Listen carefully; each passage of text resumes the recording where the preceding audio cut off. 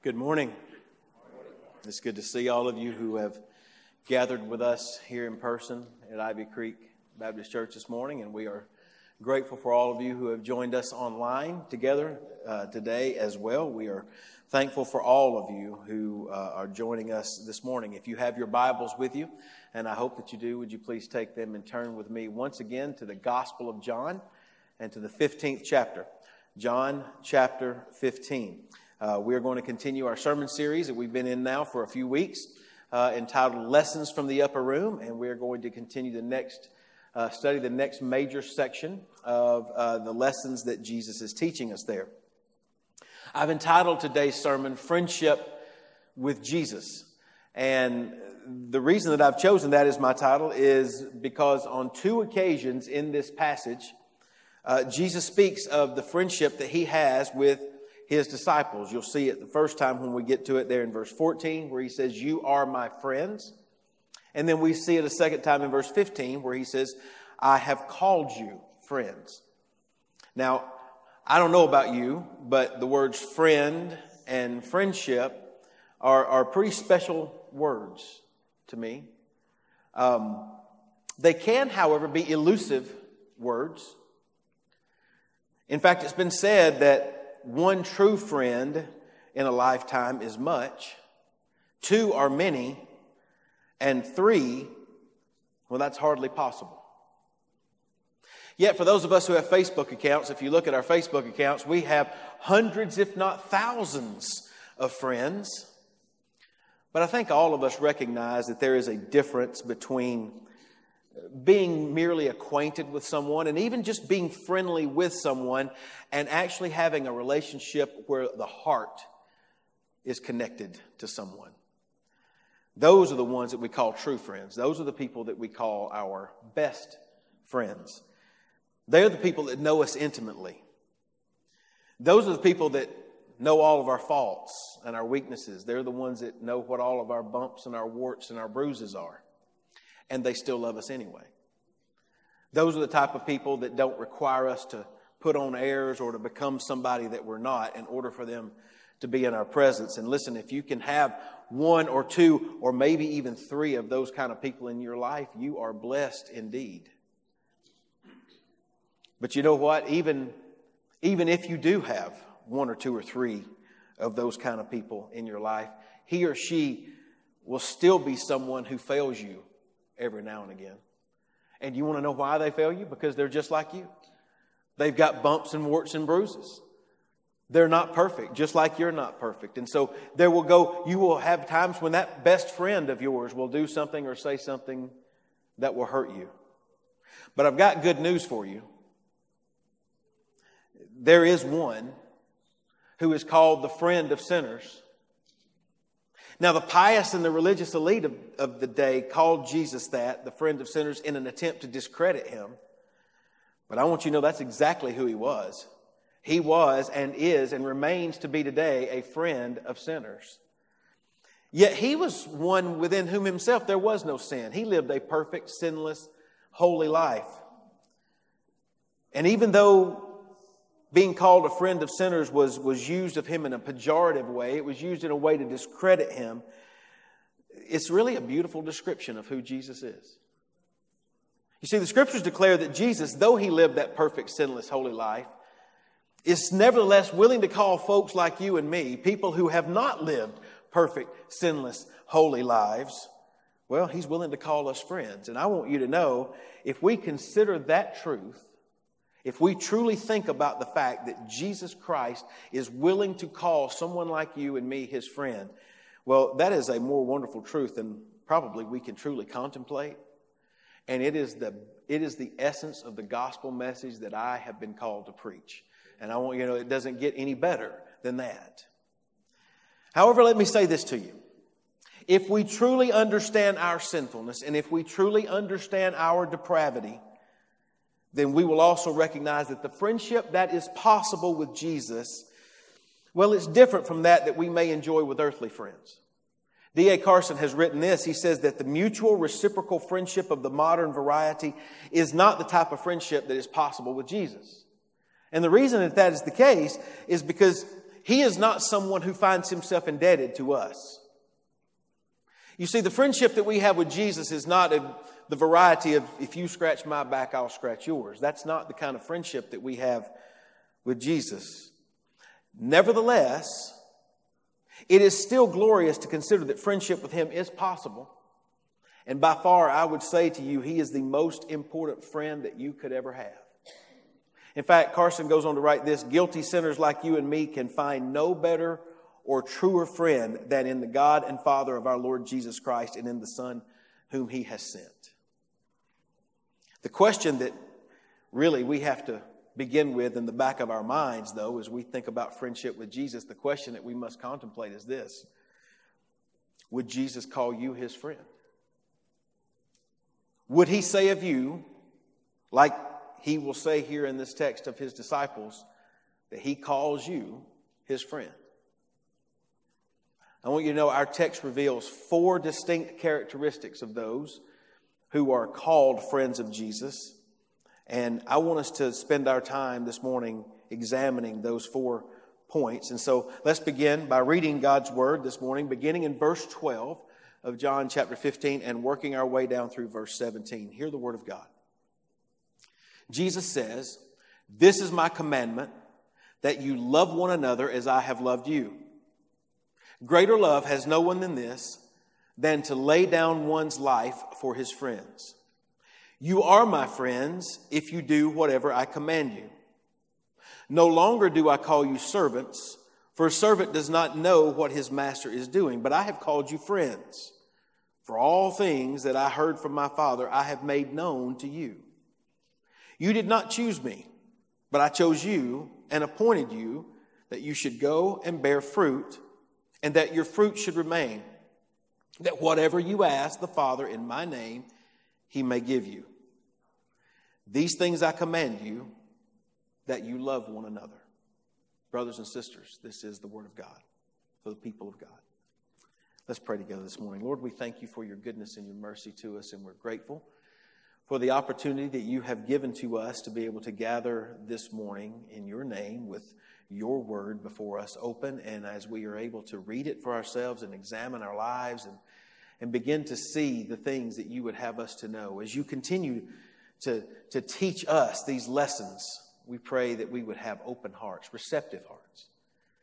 I pray that your Holy Spirit would be given the freedom to move in and through our lives and to help us to see ourselves for who we truly are in light of what your word reveals, and that as a result of that, that you would bring conviction in areas of our lives where we're deficient, areas where you would desire for us to become more like Jesus. I pray that we would be open to that this morning, that we would be tender to your moving and your work within us. I ultimately pray, Lord, for your will to be done in our lives, so that as we move out from here, as we go back to our homes and into our places of business and into the world in which you've called us, that we will do so in such a way that we would represent our Lord, and that we would do so compellingly, and that men and women, boys and girls who come in contact with us would see something different in us, that we would truly be salt and light in this dark world. And I pray that that would happen, that we would be the bearers of peace, that we would be the ones that would stride forth in setting the example that you would have us to set, so that we would become more like Jesus. I ask all of these things, Lord, for our good, but ultimately for your glory. We pray that you would shine through us. And we ask these things in Christ's holy name. Amen. So I mentioned that I believe that this text reveals to us 4 distinct characteristics of those who are known as friends of Jesus. And I want you to notice the first one with me there. The first one that I've identified, you'll see it there on your outline, is this: friends of Jesus love other friends of Jesus sacrificially and selflessly. Friends of Jesus love other friends of Jesus sacrificially and selflessly. And the key to that understanding comes from what we see down in verse 14. In verse 14, Jesus says this: "You are my friends if you do whatever I command you." Now, the whatever there would apply to any command that Jesus gave, but contextually, we just look back up 2 verses to verse 12, and we see the specific command that Jesus has in mind when he makes this statement. In verse 12, Jesus says, "This is my commandment, that you love one another as I have loved you." So obviously, the command to love one another is the condition to which Jesus connects this declaration of friendship. In other words, loving one another is a necessary characteristic of those who identify themselves as Jesus' disciples and his friends. Now, if that command to love one another sounds familiar, it should, because, well, of course, he says it again down in verse 17. He says, "These things I command you, that you love one another." But it's familiar because even on this very same night, earlier in the evening, after Jesus had washed the feet of his disciples, He tells them and gives this same commandment. In chapter 13, verses 34 and 35, he says, "A new commandment I give to you, that you love one another as I have loved you. That you also love one another. By this," Jesus says, "all will know that you are my disciples, if you have love for one another." Now, when we looked at those verses in their context a few weeks ago, we noted that the command that Jesus gives to love is not new in and of itself. In fact, Jesus had said earlier in previous teachings, he gave the command to love one's neighbor as oneself. He said that actually summarizes the law. It summarizes the second table of the law that deals with human interactions with one another, to love your neighbor as yourself. And then he said, love the Lord your God with all your heart, soul, mind, and strength. That really summarizes the first 4 commandments, the first table of the law of how we are to operate and how we are to live in light of who God is. So Jesus has already commanded that we are to love. So the question is, what makes that commandment new? And what makes it new is that it's new in the way that Jesus says we are to measure that love. He says, love one another as I have loved you. Well, how did Jesus love? Well, according to the context, we should be reminded that Jesus is telling his disciples these things on the very eve of his crucifixion. And in other words, in hours, just hours ahead, these disciples will be able to see the depths of the love that Christ had for them on full display as he was crucified on Calvary's cross. Now, I believe that based upon the comments that Jesus makes concerning the Holy Spirit, who would come later and remind the disciples of everything that they had seen and be able to connect that to the things that Jesus had taught them, that maybe the disciples didn't completely understand everything that was happening right now in their lives. But we do know that after Jesus was raised from the dead, after he ascended back to the Father, when the Holy Spirit came on the day of Pentecost, he came and he did exactly what Jesus said he would do. He would enlighten them. He would cause them to remember the words that Jesus had spoke. It would cause them to be able to make the connection between his death on the cross and his infinite love that he had for them. And they would go on then to record those memories. They would go on to record those words. And that's where we have the Holy Scriptures that give us that information. And I want you to know what Jesus says here about loving him and about loving others as he had loved us made a huge impact on the Apostle John. In fact, if you go to the epistles of John and you begin to read what John wrote there, it's like it comes up almost repeatedly over and over and over again. For example, in 1 John 3, verse 11, John writes this, "For this is the message that you have heard from the beginning, that we should love one another." He says down in verse 16 of 1 John 3, "By this we know love, because he laid down his life for us, and we also ought to lay down our lives for the brethren." 1 John 3:23, "And this is his commandment, that we believe in the name of his Son, Jesus Christ, and love one another just as he commanded us." 1 John 5:1, "Everyone who believes that Jesus is the Christ has been born of God, and everyone who loves the Father loves whoever has been born of him." Now, John was not the only one who was affected by what Jesus said. The Apostle Peter was also affected by it. 1 Peter 1:22, we read this. He writes, "Since you have purified your souls in obeying the truth through the Spirit in sincere love of the brethren, then love one another fervently with a pure heart." The Apostle Paul also picks up on the same thought in 1 Thessalonians 4, verse 9. He says, "But concerning brotherly love, you have no need that I should write to you, for you yourselves are taught by God to love one another." Brothers and sisters, what becomes obvious is that Jesus' command to love one another is an essential characteristic of those necessarily who would be friends of Jesus.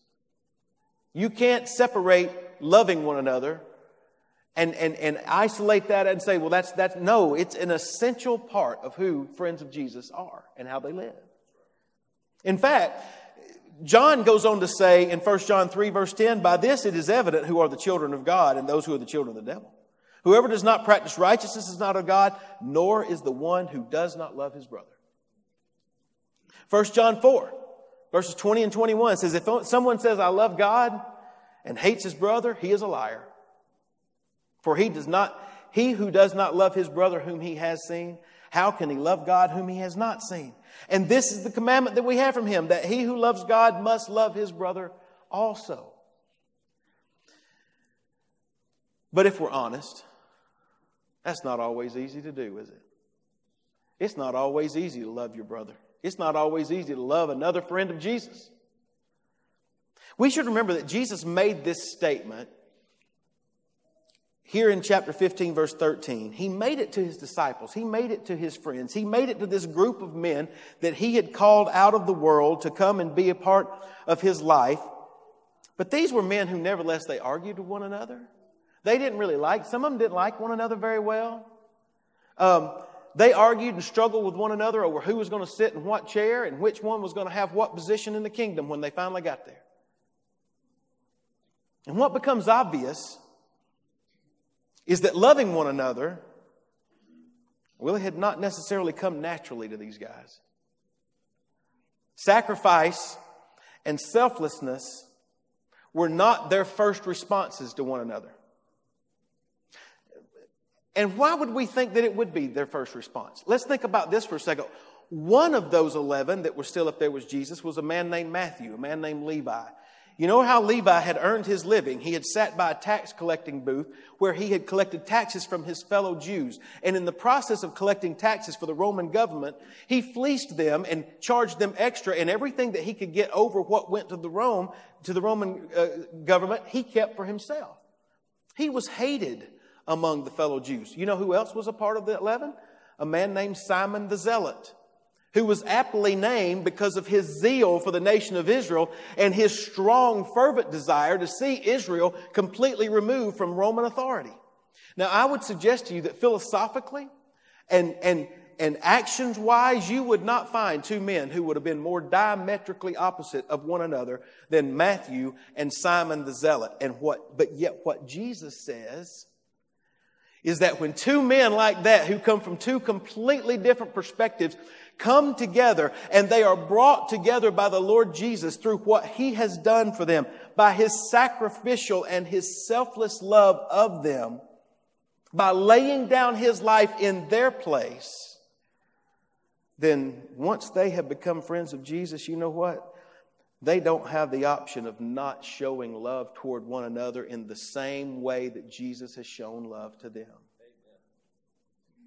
Listen, loving as Jesus loves us does not come naturally, but it is possible through the supernatural work of the Holy Spirit in our lives as we begin to live out that life in His power. As one has put it, no fellow believer is a mere acquaintance. Therefore, we have to remember that loving one another is not optional for those who are friends of Jesus.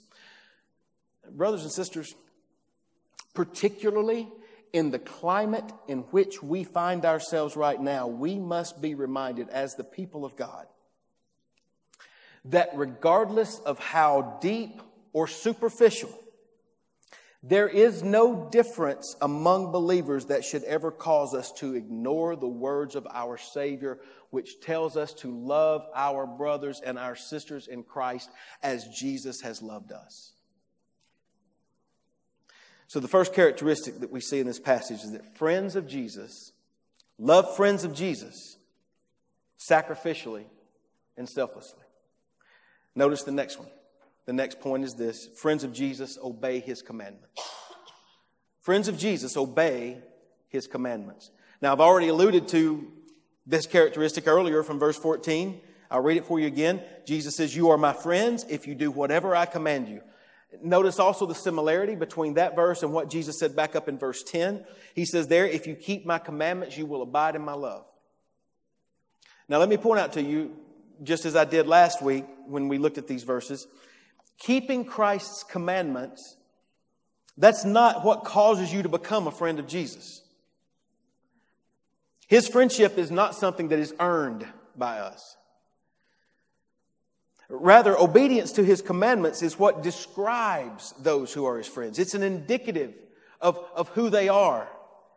Our obedience to Jesus is our testimony of our friendship with Him.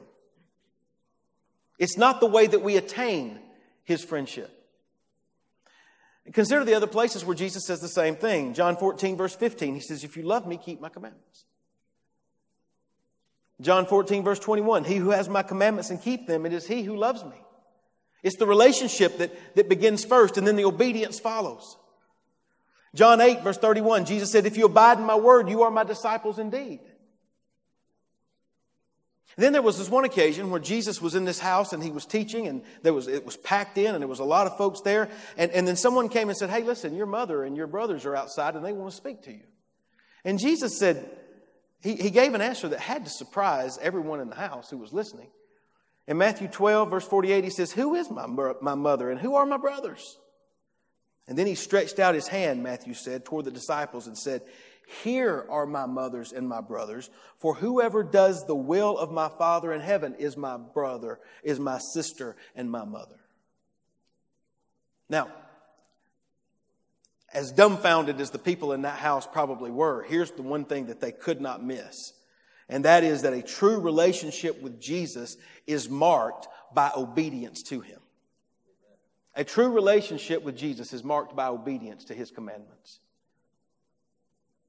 So what we've seen thus far is that friends of Jesus love as Jesus loved. They love sacrificially, they love selflessly. And we've also seen that friends of Jesus will also obey Jesus' commandments. That brings us to the next characteristic that we see laid out for us in this text. Notice the third point there on your outline, and it's this. Friends of Jesus possess knowledge and understanding of divine truth. Friends of Jesus possess knowledge and understanding of divine truth. Notice verse 15 again. Jesus says, "No longer do I call you servants, no longer do I call you slaves." He says, "For a servant does not know what his master is doing, but I've called you friends. For all things that I have heard from my Father, I have made known to you." Now, it's important to point out here, as I mentioned in my introduction, that when Jesus calls His disciples friends, He was not saying to them that they were equals with one another.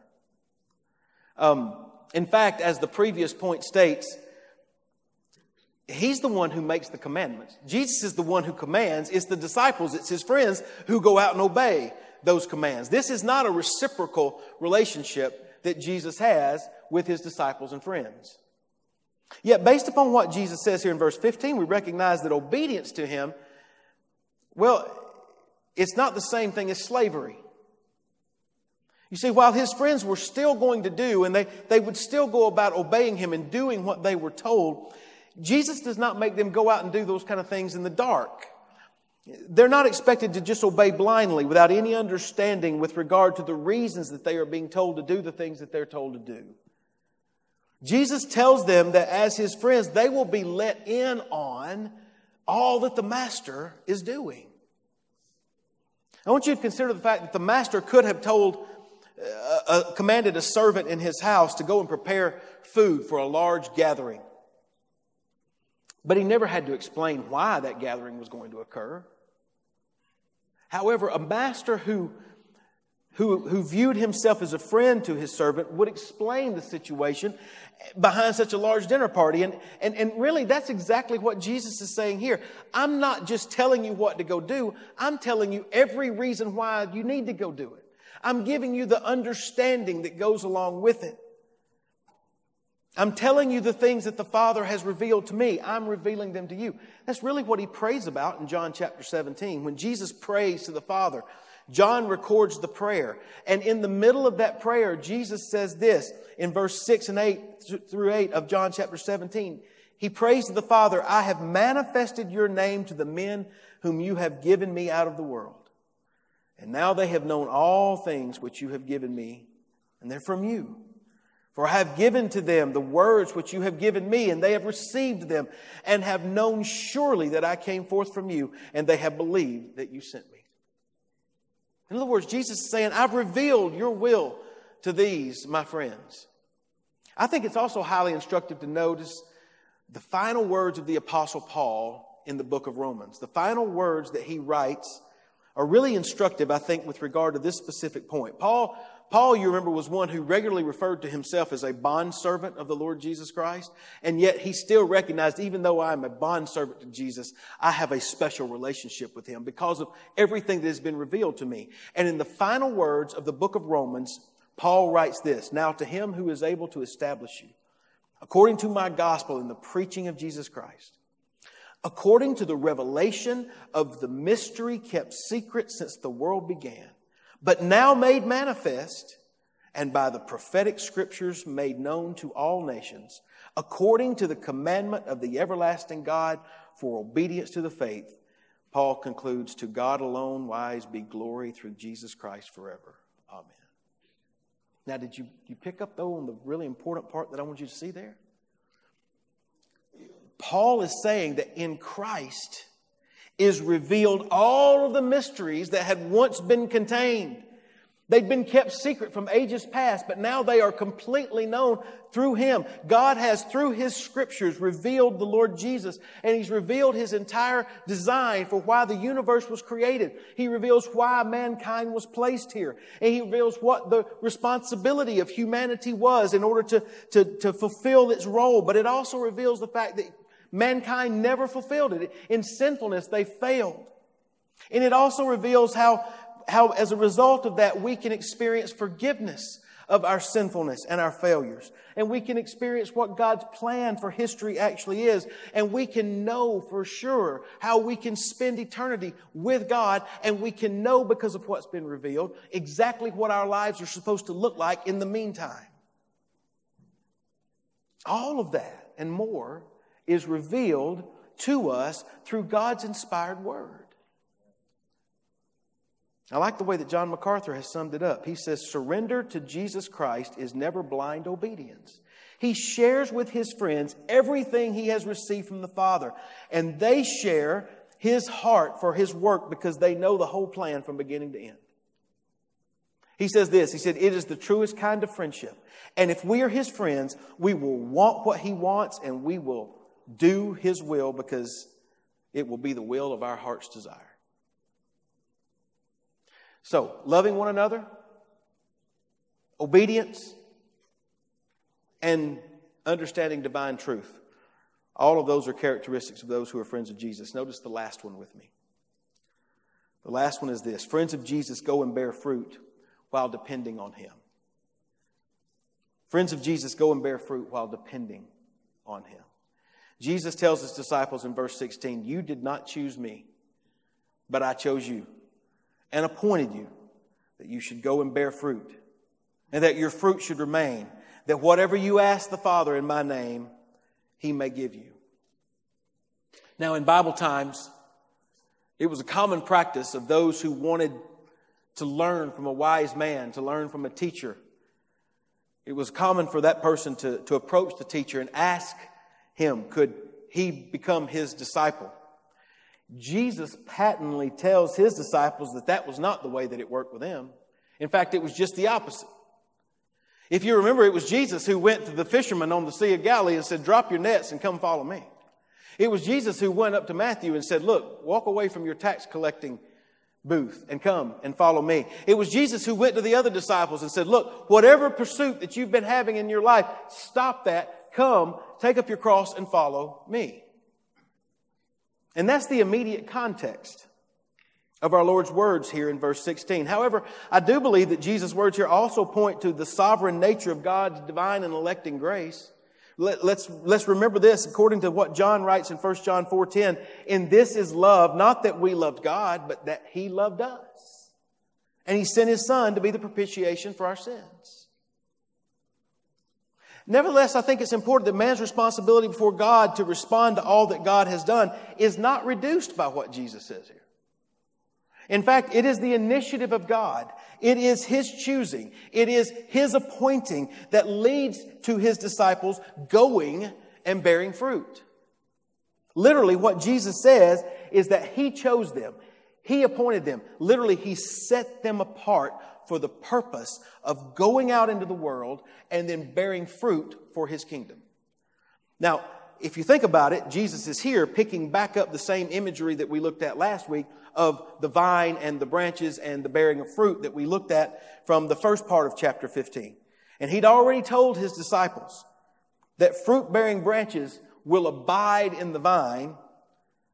And we note that abiding in Christ is what will allow us to produce fruit in our lives. And specifically, Jesus points to those who are His friends. They're producing fruit, notice, that will last, fruit that remains, Jesus says. And most scholars point out that in light of the context, Jesus here is focusing on fruit that comes through evangelism, fruit that comes through missions, the fruit of seeing others who are lost and those who are separated from God because of their sins, coming to know Him personally and intimately through the clear testimony of those who by faith have come to be saved and who have been made His friends. And effectively what we learn is that these men that Jesus speaks to here, they were chosen out of the world, out of the darkness by Christ. Not only that, but they were saved by Him. They were loved by Him. They were trained by Him. And He called them His friends. And then He sent them back out into the world in order to go tell the rest of the world about Jesus and to make disciples just as they had been made disciples. That is the essence of the Great Commission that we find in Matthew chapter 28. Verses 19 and 20, where Jesus says, "Go, therefore, and make disciples of all nations, baptizing them in the name of the Father and the Son and the Holy Spirit, teaching them to observe all things that I have commanded you." And then He says, "Lo, I will be with you always, even to the end of the age." It's the same message behind what Mark records in Mark chapter 16, verse 15, where Jesus says, "Go into all the world and preach the gospel to every creature." Here's what I want you to notice. As these disciples were sent into the world, we recognize that a disciple, a friend of Jesus, is not someone who just sits on the sidelines and watches things happen. A friend of Jesus is one who's in the process of going. A friend of Jesus is one that not just sits back and looks and sees what everybody else is doing and observes it, makes commentary on it, gives it a thumbs up or a thumbs down. No, a friend of Jesus is one who's actively engaged in the mission of Jesus and going into the world and sharing the good news of the gospel. But a friend of Jesus is not one who's told to go into the world and share the good news of the gospel in his own power or according to his own strength or by his own wisdom, which is why I think Jesus says next, look, that's why you can pray and ask anything in my name and the Father will give it to you. You see, the responsibility of the disciples, of the friends of Jesus, are to remain attached to the vine because that's the only way that fruit will ever be produced. And so as those disciples go, they go asking the Lord Jesus to be the one who will give them the power, to be the one who will open their eyes. I would even say it this way. Friends of Jesus pray for the salvation of those who are not currently friends of Jesus. Friends of Jesus pray for the salvation of those who are not currently friends of Jesus. And you know how they pray? Lord, turn their heart of stone into a heart of flesh. Lord, open their eyes that they may see you for the glory of who you are. Drop the scales from their eyes so that they may see the darkness that they are in and behold you, the Father of all light, and that they will be drawn to you. And then, Father, use me in the process of going to be the one who declares your greatness. Keep my heart from sin that it might not be able to cloud the witness. Allow my actions to be such that it will be pure before them, and it would cause all those who would say bad things and would cast dispersion to have their mouths shut as the glory of God is manifest. Those kind of prayers then become the fuel that send us out. And then we go and we declare the good news of the gospel. And we live lives, holy lives, pure lives, as salt and light in a dark world. And what I want you to know is as we share the good news of the gospel by compelling a lost world to be reconciled to God through Christ, and doing so in a clear and compassionate way, I believe that is what it means to abide in Christ and what it means to embody exactly what Jesus says here. That we go and bear fruit and we depend on Christ as we do it. And so when we consider all that Jesus has said to us here in this passage, we realize that He has laid out for us the characteristics of those who are His friends. And all of that then leads me to my sermon in a sentence this morning, which is this. Those who are friends of Jesus love His friends. They obey His commandments, understand His truth, and bear fruit for His kingdom. They love His friends, they obey His commandments, they understand His truth, and bear fruit for His kingdom. Here's the real question. In light of everything that Jesus has said to us, would Jesus call me His friend? As the Spirit of God begins to peer deep into my heart, and as I mentioned in my devotional earlier this past week, as we see here the portrait that Jesus paints, and then we see the mirror standing right next to it that allows us to see ourselves in light of that portrait, would Jesus call me His friend? I want you to know that the answer to that question, it's important for me to point out to you that none of us are automatically Jesus' friends. We don't start out that way. You see, according to Romans 5, we are born into sin. And as a result, being born that way, we are His enemies. According to Colossians 1, in our sinfulness, we remain alienated from God.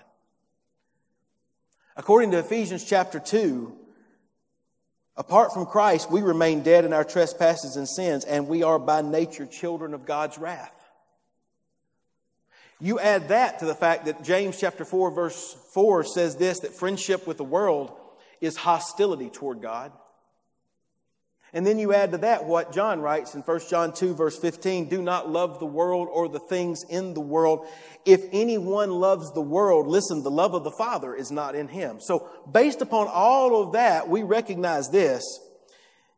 If we would be friends of Jesus, we cannot remain as we are in our sins while simultaneously embracing the ways of the world and living undifferentiated from the world. But here's the good news. The good news of the gospel is that Jesus Christ was sent by God the Father to reconcile sinners like you and like me to Himself. In fact, Jesus said He did not come to call the righteous, but to call sinners to repentance. In other words, Jesus really did come to be the friend of sinners. And He did that by paying the penalty of our sins through His death on the cross. To us who were by nature God's enemies, Jesus came to make peace between us and God by giving Himself up sacrificially. So the first step to being called the friend of Jesus is actually to recognize your need of Him. It's to come to Him as a helpless sinner and to ask Him to save you. That is how friendship with Jesus begins. And if you have never done that, if you have never placed your faith and your trust in Jesus Christ, I want you to know you can do that today. Friendship with Jesus is not elusive. You can right where you are. Many of you who are watching by home, you can right where you are. And those of you who are in this room, I want you to know you can pray in your heart, Lord Jesus, I know I am a sinner. And I believe that you came to make me your friend. And I believe that you want to do that. And I want to receive that friendship. So I acknowledge my sinfulness. I acknowledge my need of you, and I ask you to save me. Save me for Jesus' sake. I want you to know, if you will come to the Lord humbly like that, He will in no wise cast you out. You can be a friend. You can be made a friend. I want you to know, if you're online and you prayed that prayer, or you'd like for somebody to pray with you, they're going to put that phone number up that you can see there. If you'll call us after this service is over with, leave us a message. Somebody will be back in touch with you. One of us on us church staff will call you. We would love to be able to pray with you, read some scripture with you, help you understand the decision that you're making and what the next steps would be. You're also welcome to use the spiritual response card that we have there. You're welcome to type some stuff in and send that to us. We'll get that, and we'll also be back in touch with you. But it's incredibly important to know that you can be a friend. You can be made a friend, even though you are a sinner. Now, maybe that is your testimony. Maybe it is your testimony that you have come to faith in Christ and that you believe that you are a friend of Jesus. Then I want you to know this. Those who receive the gift of friendship that Jesus offers, those who renounce their friendship with the world and cling solely to Jesus, those who love as Jesus loved, both sacrificially and selflessly, being both a friend to those who are friends of Jesus, but also demonstrating love to those who are not currently His friends by sharing the good news of the gospel with them, just as the good news was shared with us.